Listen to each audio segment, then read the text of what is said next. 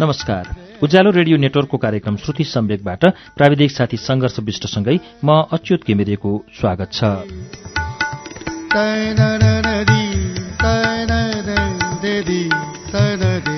श्रुति सम्वेकको आजको श्रृङ्खलामा पनि हामीले पदम विश्वकर्माको कथा संग्रह तमसुकको वाचन लिएर आइपुगेका छौं। तमसुक संग्रहभित्र संग्रहित केही कथाहरू आजको श्रृङ्खलामा सुनाउनेछु।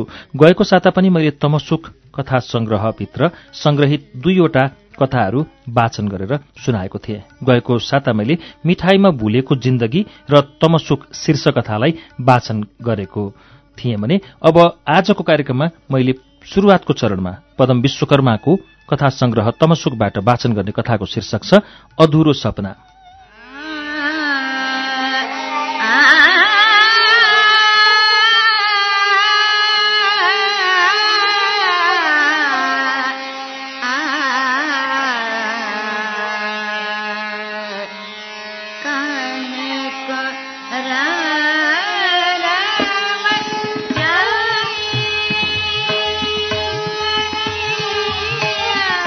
वर्षेनी 5वटा लगातार छोरी जन्माएकी सुन्तलीको 6औं गर्भ बस्यो।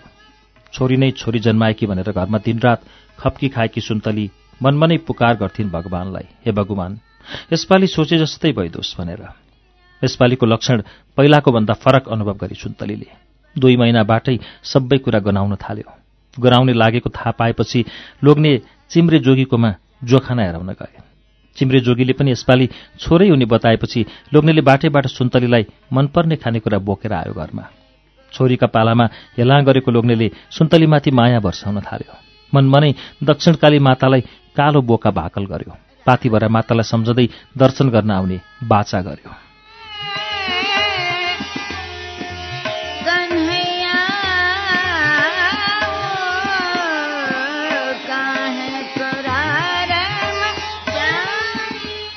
तीन महिनामै दायाँ कोख चल्न थाले सुन्तलीको। दायाँ कोख चल्न थालेको थाहा पाएपछि सासूले यसपालि पक्कै छोरा नै छ, छोरा छ भने दायाँ कोखमा बास बस्छ भन्दै धन्य भगवान हाम्रो वंश थमाइदेऊ भन्दै पुकार गर्न थालिन्। 9 महिना पुगेपछि सुन्तलीलाई व्यथा लाग्न थाल्यो। सुन्तलीका लोग्ने पल्लो गाउँमा सुणेनी बोलाउन गए। यो पटक सुन्तलीलाई साह्रै गाह्रो भएको थियो। 5वटा छोरीहरूलाई कहिले घाँस काट्न गएको बेला त कहिले गोठमै जन्माएकी थिए सुन्तलीले। सासू आफै अगेनामा ज्वानोको झोल उमाल्दै थिए। तातो तातो ज्वानोको झोल 2 माना खुवाएपछि र सुडेनीको धेरै कसरतपछि 6औं सन्तानको रूपमा छोरोलाई जन्म दिए सुन्तलीले। छोरा भएको खबर सुडेनीले दिएपछि सुन्तलीको लोग्नेको भुइँमा खुट्टो रहेनन्। दौड्यो भाले खोज्न गाउँतिर। 11औं दिनका दिन चक्रपानीका 40 पण्डित आए न्वारण गराउन। घडीपला नक्षत्रका आधारमा तुला राशिमा परेको हुँदा रा अक्षर राम नाम झुराइदिए पण्डितले।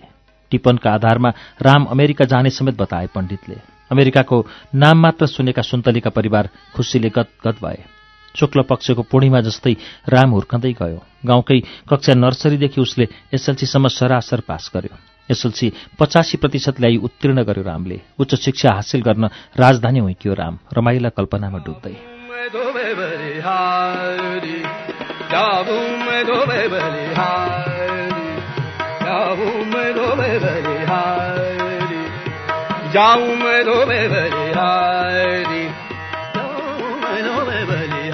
माटोको सुगन्ध कति प्यारो, आफ्नै देशको माटो, सधैँ सुगिरौँ जस्तो, सधैँ चुमिरौँ जस्तो।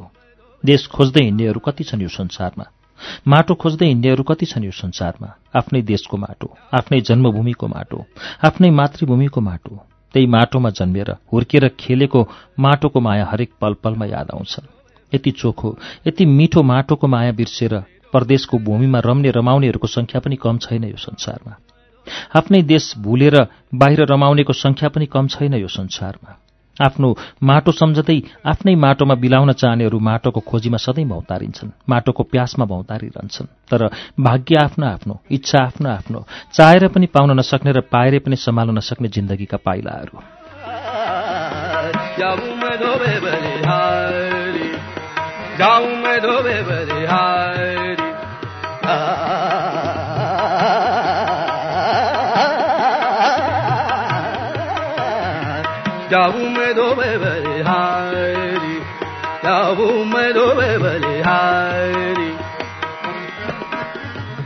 भूगोलका रेखाहरू गन्दै ती पाइतालाहरू चहराइरहन्छन् र एक कुनाबाट अर्को कुना र अर्को कुनाबाट अत्यन्तै भिन्न कुना। चहार्ने क्रममा ती पाइलाहरू मुगलानका गल्लीहरू, मरुभूमिका तातो बालुवा र उम्लिरहेका तातो हावाका झोक्काहरूमा ठोक्किन पुग्छन् अनि विदेशका गल्लीहरूमा भौतारिरहन्छन्। भागे र भूगोलभरि भौतारिने क्रम निरन्तर चलिरहेछन्। भौतारिने क्रममा देशभरि नै युवा युवतीहरू विदेश जाने लहर चलिरहेको थियो। यो देखेर रामलाई पनि छटपटी लागिरहेको थियो। परराष्ट्र मन्त्रालय, जिल्ला प्रशासन कार्यालय, जतासुकै मान्छेहरूको लाइनै लाइन देखिन्थ्यो। अझ त्यसमा पनि युवाहरूको सङ्ख्या तेब्बरभन्दा बढी थियो। टिभीमा देखिने विदेशका रङ्गीन पर्दाहरूले हाम्रा देशका युवा जमातमा चमचम बनाएको थियो। एउटा खुट्टा पहाडका कन्दरामा र अर्को खुट्टा न्युयोर्कको ट्विन टावरमा। लहडिँदै कलेजका साथीहरू क्यान्टिनमा जम्मा भएको बेला केटाहरू बीच गफका पनि विदेशकै चल्थे। कसैले आफ्ना साथी अस्ट्रेलिया पुगेको गफ गर्थे भने, कसैले आफ्ना छिमेकी अमेरिका छिरेको र कसैले जापान र जर्मनको कुरा गर्थे भने, कसैले कोरियाको। आफ्ना साथीहरूका अस्ट्रेलिया र अमेरिकाका सहरहरूमा उभिएका भीमकाय भित्ताहरूमा झुन्डिएका तस्बिरहरू देखे। आफू पनि ती भित्ताहरूमा झुन्डिने रहरले युवा मनहरू डुबेको थियो। दशैंले आगमन गरिसकेको थियो। काठमाडौँमा कामका लागि, अध्ययनका लागि, उपचारका लागि, व्यापारका लागि आएका अधिकांश मानिसहरू आफ्नो घरतर्फ फर्कनका लागि हरेक टिकट काउन्टरमा भिडभाड हुन थालिसकेको थियो। 75 जिल्लाबाट ओरिएका यस खाल्डो दशैंको फूलपातीदेखि भने प्राय शून्य देखिन्छन्।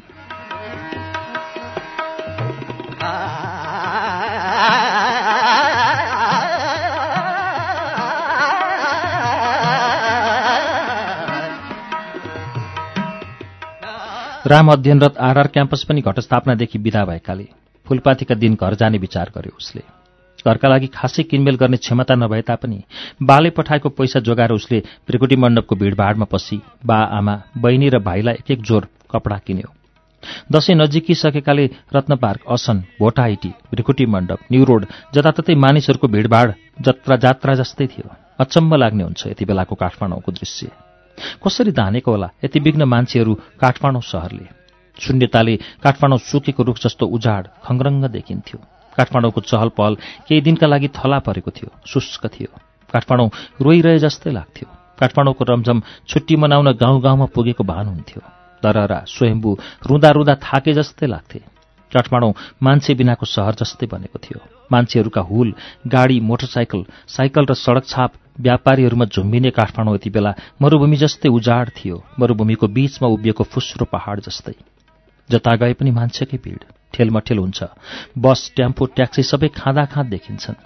यी भवसागर मान्छे कहाँबाट आए, किन आए, त्यसको उत्तर सबैलाई थाहा भएर पनि कसैलाई थाहा नभए जस्तै लाग्छ। प्रश्नका वर्षा साउनका झरी जस्तै बर्सन्छन् र जमिन टेक्न नपाउँदै निरुत्तर बन्छन्। मान्छेमाथि मान्छे, पसलेमाथि पसले, गाडीमाथि गाडी, वर्षेनी काठमाडौँले बिहोर्नुपर्ने एक किसिमको गरुङ्गो भारी।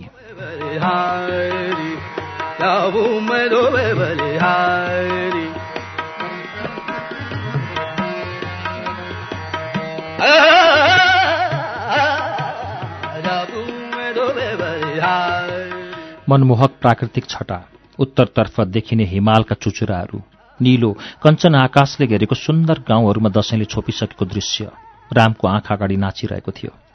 वर्षदिनमा आउने दशैं बा आमाको हातको टीका र आशीर्वादसहित रमाइलोसँग मनाउने रहर उसमा भुलुक्क उम्लेर आयो। बाले रामु दशैंमा घर आउँदा टीकाको लागि नयाँ नयाँ नोट साटेर ल्याउन नबिर्स्यो है भनेको सम्झिरह्यो। केही मसला, मिठाई र पुस्तकारी पनि किनेर झोलामा खाँतखोत पार्यो। मनभरि अनेकन ताना बुन्दै रामुको निद्रा खुल्यो। साथीहरू, बाआमा, गाउँलेहरूसँग भेट हुन पाउने तरङ्गले तरङ्गित बन्यो। मनका छालहरू ओल्लो किनाराबाट पल्लो किनारातर्फ ओर्लिरहे। फूलपातीका दिन राम बेसी सहर जाने बसमा चढ्यो र साँझ पक्क घर पुग्यो। घरमा एक किसिमको खुसियाली छाएको थियो। बाआमा, भाइ बहिनी सबैजना रामको वरिपरि झुम्बिए। परिवारमा खुसी थपियो। आकाशका सबै ताराहरू घरको छानाबाट ओइरिए जस्तै चम्किलो भयो। घर उज्यालो भयो। आफ्नो छोरो ती ताराहरू जस्तै चम्किलो लाग्यो बाआमालाई। ताराहरूमध्ये एउटा तारा आफ्नै काखमा झरे जस्तै महसुस भयो।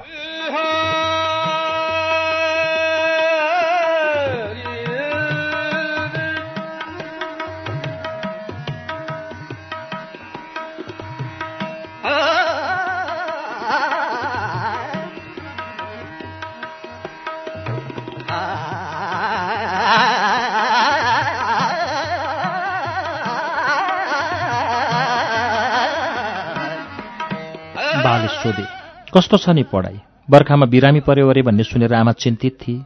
खानपिनमा तलमाथि के पर्यो? कति महत्त्व है बा आमालाई आफ्ना टाढिएका छोराछोरीको। विगतका दशैँ जस्तै यस वर्षको दशैँ पनि रमाइलोसँग मनाउनु पाएकोले ऊ पनि दङ्ग थियो। खसी काट्ने, पिङ खेल्ने, टिका टाला, स्कुलका साथीहरूसँगको भेटघाट, इष्टमित्रहरू र मावली सबैले गर्दा उसलाई भ्याइ नभ्याइ 15 असार भएको थियो। गाउँघर पहिले जस्तो रमणीय थिएन, एक किसिमको सुनसान न्यास्रो लाग्दो भएको थियो। उसका स्कुले साथीहरू, ओल्लो घर पल्लो घरका साथीहरू, छिमेकी टोलका जगते, गोविन्दे, कृष्णे, नारायण आदि सबै कोरिया, जापान, अस्ट्रेलिया छिरिसकेका थिए। हरिमान र वीरकुमार भने मेक्सिको हुँदै 6 महिना लगाएर अमेरिका पसिसकेका थिए। साथीहरूको अभावले उसलाई गाउँ नरमाइलो लाग्यो, च्याउतो लाग्यो, न्यास्रो लाग्यो। बालबच्चा र बुढाबुढी मात्र गाउँमा, युवाहरू सबै विदेश। उसलाई हाँसहरूको बीचमा आफू बकुल्ल लाग्यो। ऊ भित्र युवा भएर एकपटक विदेश देख्नुपर्छ भन्ने भावनाको टिसो उम्रियो। दशैंको बिदा सकिएपछि पूर्णिमाको भोलिपल्टै ऊ सबैसँग बिदाबारी भएर काठमाडौँ लाग्यो। काठमाडौँमा गाउँबाट मानिसहरू धमाधम फर्कन लागिसकेका थिए। काठमाडौँ पहिलेको जस्तै भिडभाडले भरिन लागेको थियो। भिडभाड र कोलाहलमा काठमाडौँ फेरि रम्न थाल्यो। काठमाडौँ जाने बसहरू खाँदाखाँद फर्किने बसहरू रित्ता, सामान छोडेर फर्केका खाली मालवाहक ट्रक जस्तै थिए बसहरू।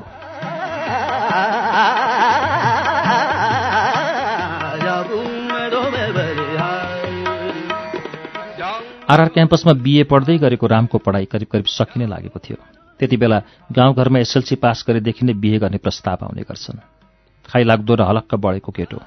काठमाडौँको हावापानीले उसको छालामा रङ फेरिसकेको थियो। भमराहरूलाई कोपिला पाएपछि सकिगयो नि। भमराहरूको जुत्तो लाग्यो सुन्दर कोपिलामा। उसलाई पनि बीएका लागि थुप्रै प्रस्ताव ओरिन थाले। प्रस्तावहरूमध्ये आफूलाई सुहाउँदो, सुन्दर वर्णकी, उमेर उचाइ सबै मिल्ने केटी, बा आमाको रोजाइ र सबैको आग्रहलाई स्वीकार गर्दै गीतासँग बीए गर्ने निर्णय गर्यो। मङ्सिर महिनामै उसको बीए गर्ने तय भयो। बीएका लागि धुमधाम तयारी भयो। जीवनमा एकपटक गर्नुपर्ने बीए, त्यसैले बाजागाजाका साथ भव्य बीए हुने भयो रामको।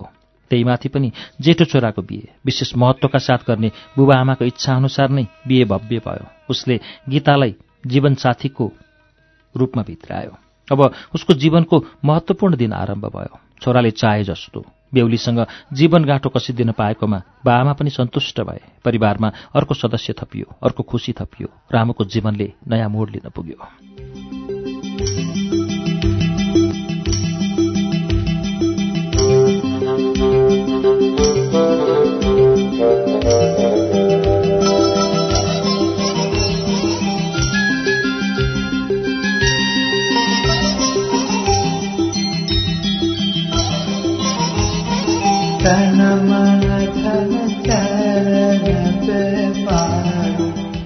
बीए सकिएको केही दिनपछि गीतालाई लिएर ऊ काठमाडौँ फर्क्यो।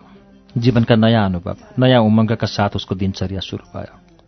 त्यति बेला काठमाडौँको फोटो सेन्टर र स्टेसनरी पसलहरूमा जताततै डिबी भर्नेहरूको भिड देखिन्थ्यो। हरेक वर्ष डिबी भर्नेहरूको मेला लाग्छ काठमाडौँको गल्लीहरूमा, र यो देख्दा आफ्नो देशमा बस्ने रहर कसैलाई छैन जस्तो लाग्छ। एक दिन उसले पनि डिबी भर्ने विचार गर्यो र न्यू रोडको फोटो सेन्टरमा गएर फोटो खिचायो र डिबी फाराम भर्यो।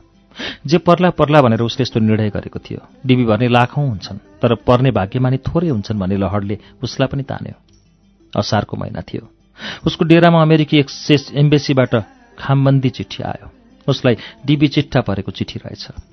रामु र गीतालाई अमेरिका जाने भाग्योदय चिट्ठा पर्यो। गीतालाई देखाउँदै ऊ खुसीले दङ्गदास भयो। डिबी प्रोग्रामको नियमअनुसार उनीहरूले सबै तयारी पूरा गरे र अन्तर्वार्ताको लागि दुवैजना एम्बेसी पुगे। साँझ भिसा पाउने निश्चित भएपछि खुसीले गदगद हुँदै रमाए। उसले घरमा बालाई फोन गरेर अमेरिका जाने खबर सुनायो। बा आमा छोरा अमेरिका जाने खबरले एकपटक खुसी भए भने अर्को पटक दुःखी भए। बाबुआमाको मन न हो, आफ्नो सन्तान 7 समुद्र पारी बिरानो मुलुकमा जान लाग्दा उनीहरूलाई चिन्ता लाग्नु स्वाभाविकै हो।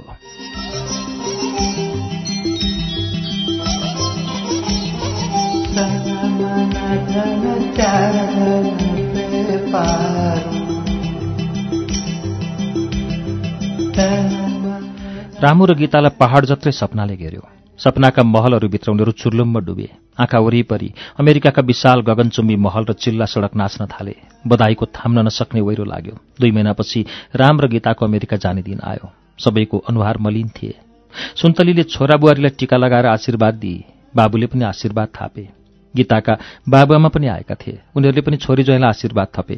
बा आमा, सासू ससुरा र साथीहरू बिदाई गर्न गए एयरपोर्टसम्म। गीता र रामुले बाबुआमालाई पुनः ढोक गरे अन्तिम पटक। यात्रुको खचाखच भिडमा रामुकी आमाले घाँटी तन्काई तन्काई हेरिरहन्। रामु र गीताले पनि मुन्टो फर्काएर हेरे। त्रिभुवन विमानस्थलको जमिन छोड्दै जहाज भुर्र उड्यो। जहाजले काठमाडौँलाई फनक्क घुमेर एक चक्कर लगायो। धुवाँको मुस्लो फाल्दै कुलेलाम ठोक्यो जहाज। रामुको आमालाई त्यो पीडा असह्य भयो। आमाको मन न हो, भक्कानिएर आयो। पीडाको बोध सहन नसकेर उनी भनभनिँदै भुइँमा लड्न पुगिन्। धेरै बेरसम्म बाको आँखाबाट आँसुको धारा बगिरहे। रामुको बाले आँसु पुस्दै ट्याक्सी चढाएर वीर अस्पताल पुर्याए। धेरै बेरसम्म आमा बेहोस परिन्। अन्य आफन्तहरू गहभरि आँसु लिँदै घर घर फर्किए। छोराको बिछोडको पीडाले आमालाई हार्ट एट्याक भएछ।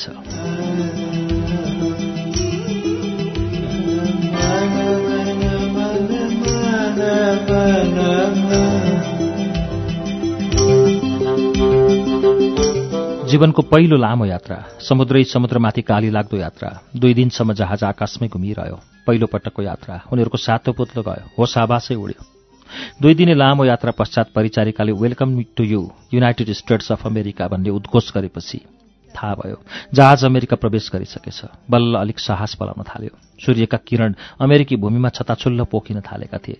तेस्रो दिनको बिहानी पख जहाज डालास अन्तर्राष्ट्रिय विमानस्थलमा अवतरण भयो। जहाजले जमिन टेकेपछि गीताको अनुहारमा खुसीका किरणहरू बिस्तारै चलबलाउन थाले। गीताको दबिएको आवाज प्रस्फुटित भए। उसले बिस्तारै जहाजको झ्याल उचालेर हेरेर भनी, टेक्सास आइएछ क्यारे नि? रामले सही थप्दै भन्यो, त्यस्तै छ। जहाजबाट सबै निस्के। राम र गीताको पहिलो पाइला अमेरिकी भूमिमा टेकियो। मान्छेहरूको हुलमा उनीहरू पनि मिसिन पुगे। सामानसहित बाहिर निस्कँदा वीरकुमार उनीहरूको स्वागतमा प्यासेन्जर एराइभल कक्षमा पर्खिरहेका थिए। वीरकुमारले सामान गाडीमा राख्न सहयोग गरे। गाडी अर्बिङतर्फ मोडियो। रामका छिमेकी वीरकुमार पनि टेक्सासमा पहिलेदेखि बस्दै आएका थिए। उनीहरूलाई टेक्सास एयरपोर्टबाट वीरकुमारले आफ्नो घरमा लिएर गए। विश्वमा सबैभन्दा ठूलो देश भनेर चिनिने अमेरिकाको ठूलो सहर टेक्सास स्थित छिमेकीको घरमा केही दिन बिताए राम र गीताले।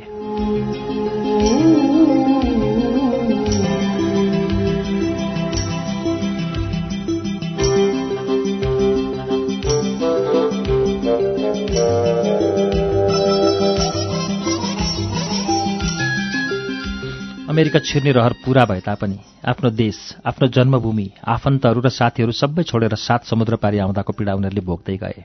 अमेरिका उनीहरूको लागि सपनाको देश थियो। जताततै जमिनभरि सडक र सडकभरि गाडी थियो। कल कारखाना प्रविधि सबै थियो, तर सधैँ देखिने अन्नपूर्ण माछा पुच्छ्रे र धौलागिरी थिएन। झुल्के घामसँगै टल्किने धरहराको टुप्पो थिएन। स्वयम्भूका आँखाहरू थिएनन्, न थिए सलल्ल बगिरहेको कोशी र गण्डकी। वीरकुमारले उनीहरूका लागि आवास, जागिर सबैको बन्दोबस्त गरिदिए। आफ्नो देशबाट अमेरिका आउनेहरूलाई सुरुका दिनमा सहयोग गर्ने अमेरिकावासी नेपालीहरूको संस्कारै बसिसकेको छ। रामले नजिकैको एक ग्यास स्टेशन र गीताले नेपालीको रेस्टुरेन्टमा काम गर्न थाले। घण्टा अनुसारको काम र पैसा आउने अमेरिकामा रामु र गीता पनि काममा जोतिँदै महिना र वर्ष बितेको पत्तै भएन। एक एक गर्दै रामुको 2 छोरा र 1 छोरी जन्मिएपछि पारिवारिक सुखानुभूति गरे दुवैले। अमेरिकामा घर, काम, सपिङ सबैको लागि गाडी अत्यावश्यक हुन्छ। अत उनीहरूले पनि लोन लिएर गाडी किने। छोराछोरी हुर्कँदै गएपछि अपार्टमेन्ट सागुरो हुँदै गयो उनीहरूलाई। उनीहरूले लोन मार्फत नै घर किनेर आफ्नै घरमा बस्न थाले।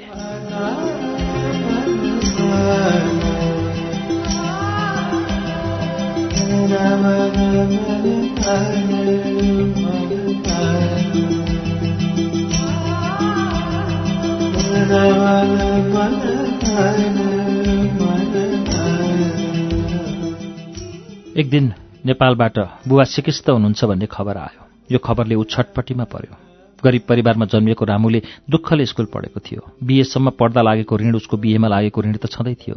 अमेरिका आउँदा लागेको जहाज टिकट र केही समयको लाग्ने रकम आदि सबै चापटीमै चलेको थियो। ती सबै ऋण तिर्न नसकी घण्टा हान्दै काम गर्दथ्यो। बल्ल बल्ल ऋण चापट गरेर अमेरिका छिरेको रामलाई फेरि टिकट काटेर नेपाल जान सम्भव थिएन। आमालाई फोन गरेर बुबालाई काठमाडौँमा ल्याउनु र उपचार गराउनु खर्चको व्यवस्था म गर्छु भनेर सान्त्वना दियो। बुबालाई क्यान्सर भएको रहेछ। सानोतिनो दबाई पानीले पुगेन। काठमाडौँमा उपचार पनि सम्भव भएन। गाउँका सबै मिलेर बुबालाई दिल्ली लगे। महिना दिन जतिको उपचारपछि घर ल्याउने कार्य भयो। ऊ अमेरिका आउँदा र बुबालाई उपचारको लागि लिएको ऋण जोड्दा करोड नागिसकेको थियो। फोन, इन्सुरेन्स, गाडीको भुक्तानी, क्रेडिट कार्ड, मोर्गेज, बत्ती, पानी, खाना, भोज भत्तेर आदि गरेर उसको खर्च दिनानुदिन चुलिँदै गयो। रामु र गीताको सामान्य कमाइले सबै खर्च धान्न नसक्ने अवस्था सिर्जना हुन थाल्यो। अमेरिकामा लोन लिन सजिलो छ। ब्याज तिर्दा तिर्दा कायल बनाउँछ भन्ने थाहा थियो। तर लोन लिनु उसको मात्र होइन, प्राय सबै नेपालीको बाध्यता हुन्छ। घरमा आएका थुप्रै चिठीहरूमध्ये एक चिठीमा अमेरिकन फाइनान्स कम्पनीको लोन दिने स्वीकृत भएको रहेछ। श्रीमतीसँग सल्लाह नगरी त्यो लोन लिने र केही पैसा बुबाको उपचारको लागि लागेको सापटी तिर्न पठाउने निर्णय गर्यो रामले। घरको खर्च, खाना, केटाकेटीको खर्च, मोर्गेज, गाडीको खर्च, इन्सुरेन्स, हालै अमेरिकन फाइनेन्स कम्पनीसँग लिएको लोन, बत्ती, पानी, फोन, क्रेडिट कार्ड आदि गर्दा उसको र गीताको आम्दानीले भ्याउन नसक्ने भयो। हुर्कँदै गएका बालबच्चाहरूको माग दिनानुदिन तीव्र हुँदै गयो। यी सबै खर्च धान्न धौधौ थियो। रामुको थकित अनुहारमा चिन्ताका घाउ फैलिँदै गए। जीवनबाट उसको हाँसो खोसियो, खुसी खोसियो र निद्रा खोसियो। छटपटीमा कैयौं रात बित्यो।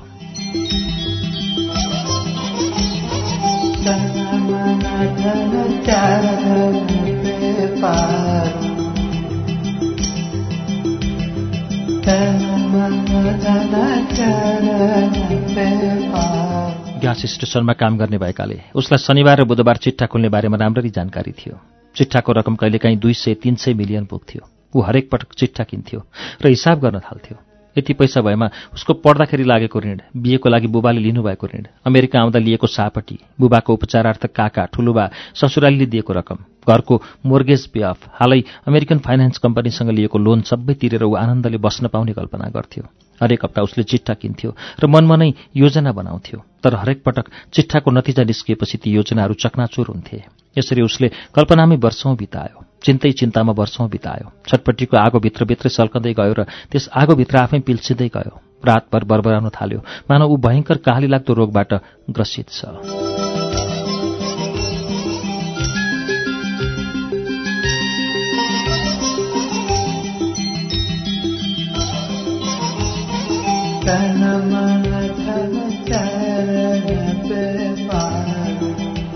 गत महिना चिट्ठाको रकम 1000 मिलियन पुग्यो। उसले काम गर्ने पसलमा चिट्ठा किन्ने मान्छेको भिड लाग्न थाल्यो। अरूले जस्तै उसले पनि मनमा नै यसपटक चिट्ठा आफूलाई परेमा अर्बपति बन्ने, सबै ऋण चुक्ता गर्ने र सपरिवार आनन्दले रम्ने कल्पना गर्यो। सधैँ जस्तै यसपटक पनि उसले भाग्योदय चिट्ठा किन्यो। उसको चिट्ठाको नम्बर 15, 21, 30, 57 र 48 थियो। काम सकेपछि ऊ घर फर्कियो। सुन्तली र छोराछोरीलाई आफूले चिट्ठा किनेको र यसपटक चिट्ठाको रकम 1000 मिलियन डलर पुगेको बतायो। नेपालीमा त्यो 100 बिलियन हुन्छ। यो चिट्ठा पर्यो भने आफ्नो जीवन सुखमय बन्ने, सबै ऋणबाट मुक्त हुने पनि बतायो गीतालाई। इतिहासमै ठूलो रकम यसपटक भएकोले अमेरिकी सञ्चार माध्यमबाट जताततै चर्चा हुनु स्वाभाविकै थियो। साँझ रामुले टिभी खोलेर समाचार सुन्यो। समाचारमा चिट्ठाको नतिजा घोषणा भयो। टिभीमा आयोजकले चिट्ठा पर्ने भाग्यमानी चिट्ठा नम्बर 15, 21, 30, 57 र 48 र पावरबल नम्बर 15 भएको घोषणा गर्यो। रामुले सोफामा बस्दै आफ्नो वालेटबाट चिट्ठा निकालेर नम्बर हेर्न थाल्यो। नम्बर पढ्दै जाँदा 15, 21, 30, 57, 48 र पावरबल नम्बर सबै मिलेको रहेछ। चिट्ठाको रकम यति धेरै थियो कि बिल गेट, मार्क जुगरबर्ग भन्दा पनि धनी बन्न पुग्ने रकम थियो। यस रकमले उसको सबै ऋण चुक्ता गरेर घरको मोर्गेज तिरेर पनि अथाह सम्पत्ति बचत हुने थियो।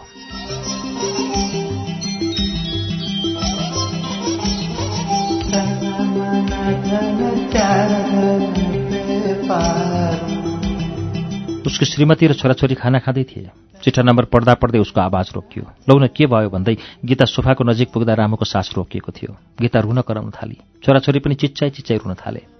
रुवाबासी सुनेर छिमेकीहरू के भयो भन्दै रामुको घर आए। उनीहरूले पुलिस र एम्बुलेन्सलाई खबर गरे। एम्बुलेन्सले रामुलाई नजिकको अस्पताल पुर्यायो। अस्पतालको इमर्जेन्सी रुममा कार्यरत डाक्टरले रामुले श्लोकबाट बिदा लिइसकेको घोषणा गरे।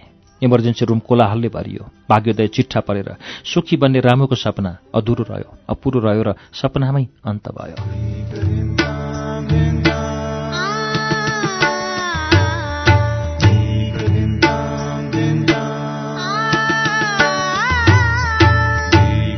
अधुरो सपना शीर्षकको यो कथा पदम विश्वकर्माको कथा हो। कथाकार पदम विश्वकर्माको यो कथालाई मैले तमसुक कथा संग्रहबाट वाचन गरेको हुँ। तमसुकभित्रको अर्को कथा लिएर केही बेरमा आउनेछु। उज्यालो सुन्दै गर्नुहोला।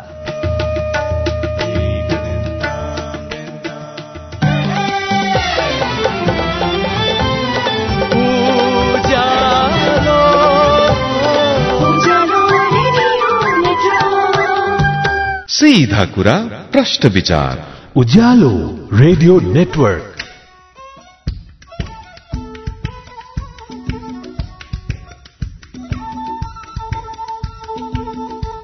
कार्यक्रम श्रुति सम्वेकमा तपाईंलाई फेरि स्वागत छ। श्रुति सम्वेक तपाईं उज्यालो रेडियो नेटवर्क काठमाडौँमा 90 मेगाहर्जसँगै देशभरिका विभिन्न एफएम स्टेशनहरूबाट एकैसाथ सुनिरहनु भएको छ। श्रुति सम्वेकमा हामी आज पदम विश्वकर्माको कथा संग्रह तमसुकभित्र संग्रहित कथाहरू सुनिरहेका छौं। अब यसै संग्रहभित्र संग्रहित अर्को कथा सुनौ, सुसुप्त यौन।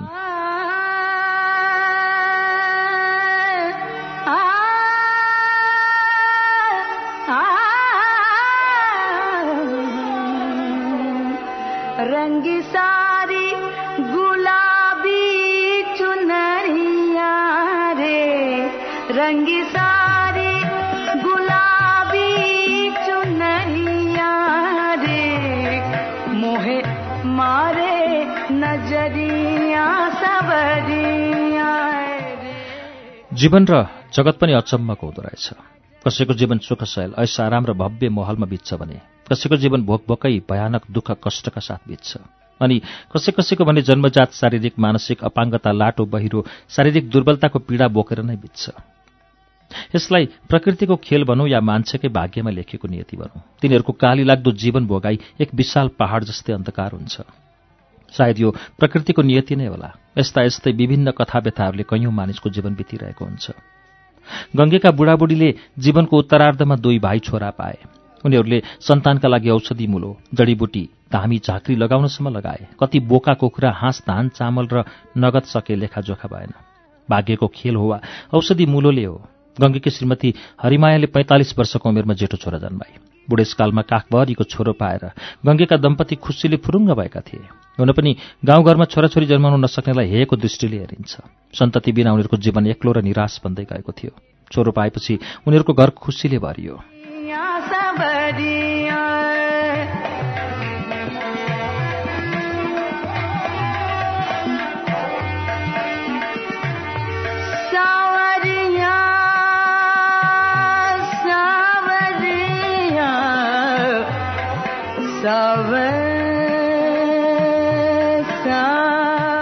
जेठो छोरा दिनदिनै घोत्ले हुँदै गयो। स्याहार सुसार र खानपिनले ऊ दिनहुँ हलक्क बढ्दै गयो।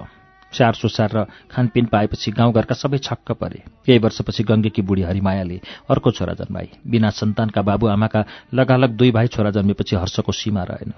सम्पत्ति, छोराहरू, घरखेत आदिले गङ्गेको निरस परिवार खुसीमा परिणत भयो। छोराहरू हुर्कँदै गए भने उनीहरू पनि वृद्ध वृद्धा हुँदै गए। झामपानीको जिन्दगी न हो, उमेर पुगेका बुढाबुढीको के भार हुन्छ र।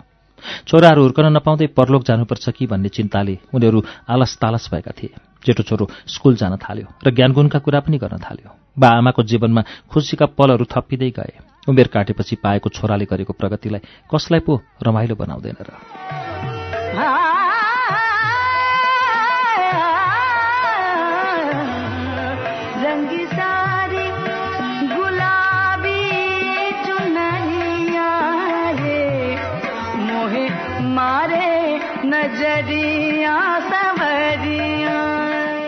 गङ्गेका बुढाबुढीलाई हर्ष र विस्मात दुवै एकैपटक पर्यो। कान्छो छोरा किरण भने जन्मदै लुलो लङ्गडो जन्मिएको थियो। वर्ष बित्यो तर ऊ हिँडुल गर्न सकेन। बोल्ने बेला हुँदा पनि उसको वाक्य फुटेन। उनीहरूमा खुसीसँगै दुःख पनि थपिँदै गयो। हरिमायाले बुढालाई गाली गर्न थाली। यी बुढाले बुढेसकालमा बच्चा जन्माउने रहरले के ओखतिमुलो गरे। त्यसैले गर्दा कान्छो छोरो जन्मजात अपाङ्ग र लठ्याब्रो भयो। उनीहरूले कान्छो छोरोको उपचारका लागि धामी झाँक्री, ओखतिमुलो, वैद्य अस्पताल आदि धाए। किरणको स्वास्थ्यमा कुनै सुधार आएन। ऊ आफै हिँडुल गर्न, दिशा पिसाब गर्न नसक्ने भएकाले एकजना उसैको स्याहार सुसारमा खटिनुपर्ने बाध्यता भयो। दिन बित्दै गए। समय त कुमालेको चक्र जस्तै घुमिरहन्छ। जेठो छोरा बढ्दै गयो तर कान्छो छोराको शारीरिक अवस्थामा सुधार आएन। त्यसैले पनि उनीहरू सधैँ चिन्तित देखिन्थे। कहिलेकाहीँ भन्ने गर्थे, छोराछोरी पाउने रहर त गरियो तर यस्तो भएर निस्क्यो। यो पनि भगवानको लीला नै होला। कान्छो छोरा किरणको शरीर अशक्त भए पनि दिमाग भने राम्रो थियो।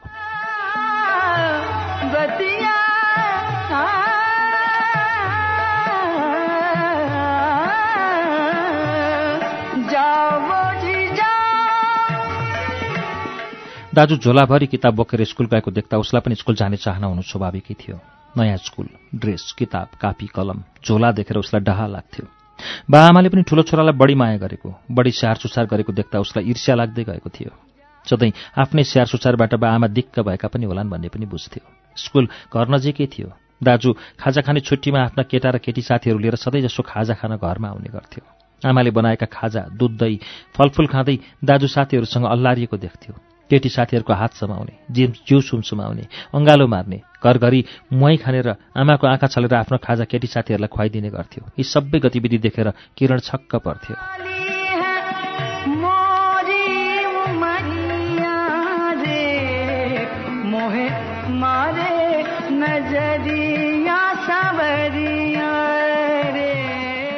दाजु विवेक 10 कक्षामा पुगिसकेको थियो।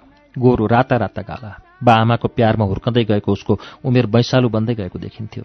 सुन्दर, भद्र स्वभावको खाइलाग्दो केटाप्रति केटीहरूको झुत्तो लाग्नु अनौठो होइन। उसका वरिपरि हुलका हुल केटा साथीहरू र केटी साथीहरू अघि पछि लागिरहेका हुन्थे प्रायजसो। हुन पनि विवेकको झोलाभरि मिठाई र खल्तीभरि पैसा खाली हुँदैनथ्यो। दिनदिनै भरिँदै गएको यौवन र बैंसले होला। उमेर सँगसँगै उसको बैंस भुलुक्क उम्लिएको थियो। अनुहार, खानपान, स्याहार सुसार आदिले विवेकको जवानी लट्रम्म फलेको स्याउ जस्तो देखिन्थ्यो। विवेक साथीहरूसँग घर आउँदा केटी साथीहरू बढी झुम्मिएको देखिन्थ्यो। केटीहरूमध्ये सुन्दरी र बलात्मी देखिने रीता र मनिषासँग ऊ अलिक बढी लस्सेको देखिन्थ्यो। आमाबा घरमा नभएको बेलामा ऊ अलि बढी उत्तेजित आक्रामक देखिन्थ्यो। रीता र मनिषासँग निकै चलिरहन्थ्यो। ऊ मही खाने, हात सुमसुमाउने गाला टोकिदिने गर्थ्यो र रीता र मनिषालाई अँगालो मार्थ्यो। किरणले यी सबै टुलु टुलु हेरिरहेको हुन्थ्यो।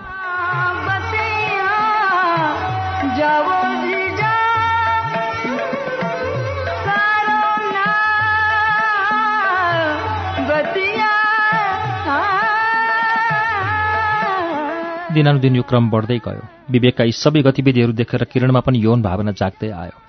रुममा पनि ऊ कम्ती थिएन। गोरो सलक्क परेको अनुहार र जिउडाल चिटिक्क परेको थियो।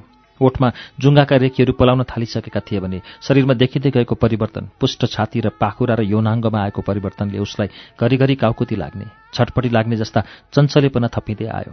विवेकका केटी साथीहरू घरमा आएको बेला दाजुका यौन क्रियाकलाप देखेर उसको जिउ चलबलाउँथ्यो।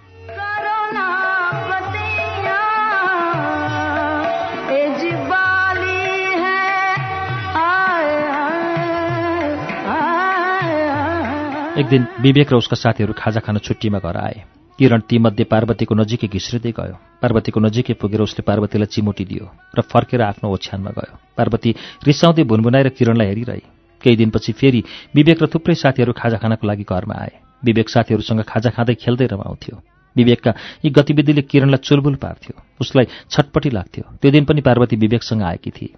किरणले पार्वतीलाई हेरिरह्यो, एकोहोरो र मुसु मुसु हाँसिरह्यो। मनमा नै प्रेम प्रकट भइरह्यो उसमा। तर ऊ पार्वतीलाई प्रेम प्रकट गर्न सक्दैनथ्यो। ऊ केही आवाज निकाल्ने प्रयास गर्थ्यो। आवाज स्पष्ट निस्कन नसकेकोले अभाग बन्थ्यो। किरण घिस्रिँदै गएर विवेकको साथीहरूतिर गयो र पार्वतीलाई कोट्याउँदै हातले इसारा गरेर म तिमीलाई माया गर्छु भन्ने सङ्केत गर्यो। उसको हात र मुखले गरेको सङ्केत देखेर पार्वतीले किरणलाई हेरिरही। किरणको प्रेम आग्रहलाई विचार गर्दै पार्वती किरणको नजिकै गएर बसी। पार्वतीले उसको हात र गाला सुमसुमाइदिए। स्कुल फर्कने बेला भयो। सबै घरबाट निस्के। पार्वतीले भने किरणको गालामा कसैले नदेख्ने गरी मुहाई खाइदिए र हातको इसाराले बाई बाई गरी किरणलाई। किरण दङ्ग पर्यो र पार्वतीलाई हेरिरह्यो परसम्म।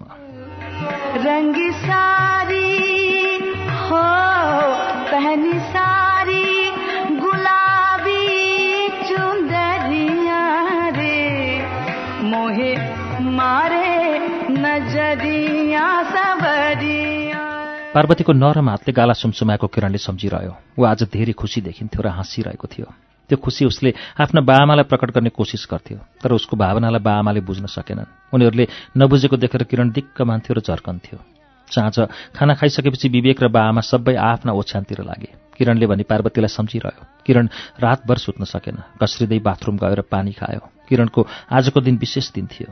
पार्वतीले माया गरेको दिन। रातभरि पार्वतीको अनुहार उसको सुमसुमाई र जाने बेलामा सुटुक्क खाएको मही सम्झिरह्यो। पल्टिरहेको बेला पार्वतीको इसाराको बाई बाई सम्झेर किरणले रातभरि पार्वतीलाई बाई बाई गरिरह्यो। पार्वतीले फेरि आफूलाई भेट्न कहिले आउलिन् भनेर मनमा नै आफैलाई प्रश्न गर्थ्यो। त्यो अँध्यारो रात पार्वतीसँग बिताउन पाएको भए कति रमाइलो हुन्थ्यो होला। रातभरि पार्वती पार्वती उसले भनिरह्यो। बिहानी पख चराहरू चिरबिर गर्न थालेपछि ऊ भुसुक्क निदा आयो।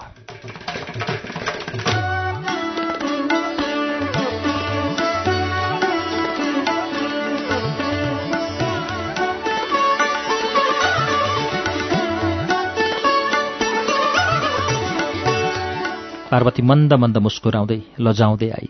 पार्वतीलाई उसले प्रेमपूर्वक अँगालो मार्यो। पार्वतीले उसलाई अँगालोमा कस्दै चुम्बन गरी। उसले पनि पार्वतीलाई भरपूर साथ दियो। उसका हातहरू कहिले पार्वतीको जिउ, गाला र सिमलकाँडे वक्षस्थलमा सलबलाइरहे। उसले पार्वतीको कपाल सुमसुमाउँदै पार्वतीको शरीरभरि चुम्बन गर्यो। पार्वतीले पनि उसको शरीरभरि चुम्बन गरी। आहा, कति आनन्द! यो आनन्द जीवनमा पहिलो पटक महसुस भएको थियो किरणलाई। उसको शरीर पार्वतीमा लिप्त थियो र पार्वती उसमा लिप्त भएकी थिए। दुई शरीरका सबै अङ्ग एक आपसमा जोडिएर एक भए।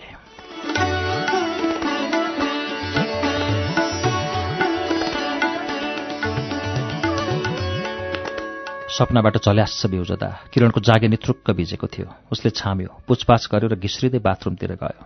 केही दिनसम्म विवेकको साथीहरू घर आएनन्। उनीहरू अन्तिम परीक्षाको तयारीमा व्यस्त थिए। तर किरणको आँखा भने हरेक दिन दिउँसो 1 बजीतिर पार्वतीको प्रतीक्षामा टोलाइरहन्थे। पार्वतीको प्रतीक्षामा बित्न लागे किरणका दिनहरू। परीक्षापछि पार्वती रोजगार र उच्च शिक्षाका लागि सहर गई भन्ने हल्ला सुन्यो उसले। हप्तौं बिते, महिनौं बिते, तर किरणले जीवनमा अर्को पटक पार्वतीलाई कहिल्यै देख्न सकेन।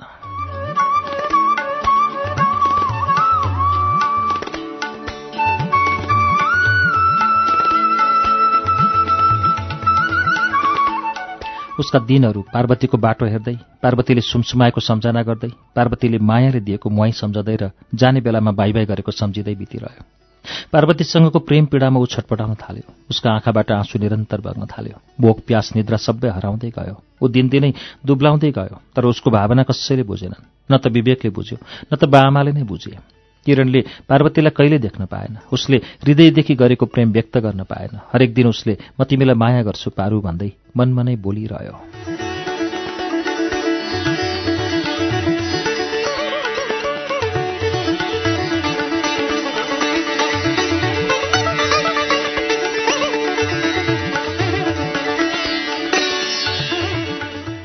अन्नले उसको शरीरमा प्रवेश नगरेको महिनौं भइसकेको थियो। उसको शरीर सुकेर सिन्का जस्तो भई ओछ्यानमै हराइसकेको थियो। उसका बन्द आँखाले पार्वतीको प्रतिबिम्ब देख्यो। आँखा पिर्लिक्क पल्टायो। त्यो प्रतिबिम्ब बिस्तारै बाई बाई गर्दै शून्यतामा विलीन भयो। त्यसपछि उसका आँखा पनि फेरि कहिल्यै खुलेनन्।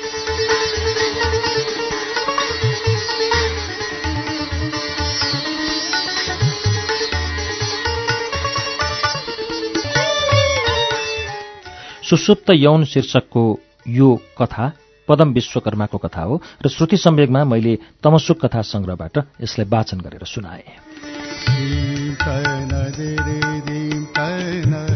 आजको श्रुति सम्वेगमा पनि मैले कथाकार पदम विश्वकर्माको तमसुक कथा संग्रहभित्र संग्रहित 2वटा कथाहरू वाचन गरेर सुनाएँ। पहिलो कथा मैले सुनाएको अधुरो सपना थियो भने दोस्रो कथा सुषुप्त यौन। आज मैले तमसुकको दोस्रो भाग वाचन गरेको हुँ। पदम विश्वकर्मा लमजुङ धमिली कुवा 3 मा जन्मनु भएको र अमेरिकाको कोलोराडोमा बस्दै आउनुभएको छ। काठमाडौँबाट त्रिभुवन विश्वविद्यालयबाट नेपाली साहित्यमा स्नातक र समाजशास्त्र मानवशास्त्रमा स्नातकोत्तर गर्नुभएको छ। अन्तर्राष्ट्रिय नेपाली साहित्य समाज केन्द्रीय कार्य समितिको 2 कार्यकालसम्म उहाँ अध्यक्ष रहिसक्नु भएको छ। उहाँका शब्द सुमन कविता संग्रह प्रकाशित छन् भने यो कथा संग्रह तमसुक प्रकाशित छ। अब पदम विश्वकर्माको यो तमसुकको अरू कथाहरू लिएर तेस्रो श्रृङ्खलामा फेरि शुक्रबारको श्रुति सम्वेगमा आउनेछु। तबसम्मको लागि प्राविधिक साथी सङ्घर्ष विष्ट र म अच्युत घिमिरे बिदा हुन्छौं। नमस्कार।